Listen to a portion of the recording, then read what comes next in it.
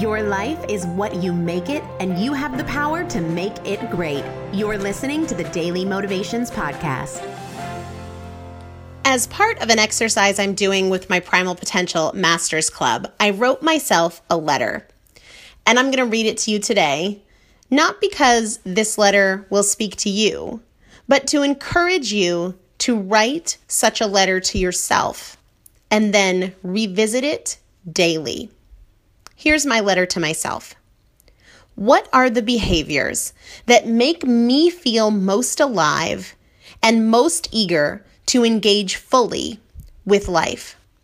To choose anything other than that, today or any day, means a decision to suffer, to miss out, to settle, and to say no to what is possible for me. Feeling most alive, feeling joyful, and desiring to live at the highest level requires that I take impeccable care of myself. Choosing anything other than impeccable self-care means living at a level below what is available to me. Easing off doesn't make things easier. I have suffered enough. I have created a backlog of excuses, exceptions, and justifications that confined me to a life of fear, hiding, depression, and negativity. I've left that behind.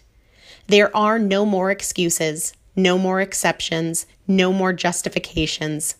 I refuse everything that doesn't actively support my happiest, fullest, and most joyful life. Gratitude is a minimum standard in my life. Joy and celebration are the filters through which I see my days. I am where I am moment to moment because of my thoughts. If I don't like how I'm feeling, I have the power to immediately change my thoughts. Change can happen right now, and I have to create it. I get what I seek. My thoughts are constructive, never destructive. No longer will I bombard my mind with materials that feed my doubts and fears. Fear has no place in my life.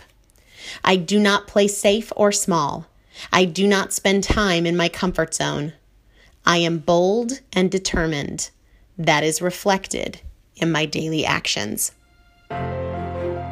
Today's daily motivation is brought to you by Primal Potential, helping you master fat loss naturally. To learn more, visit primalpotential.com.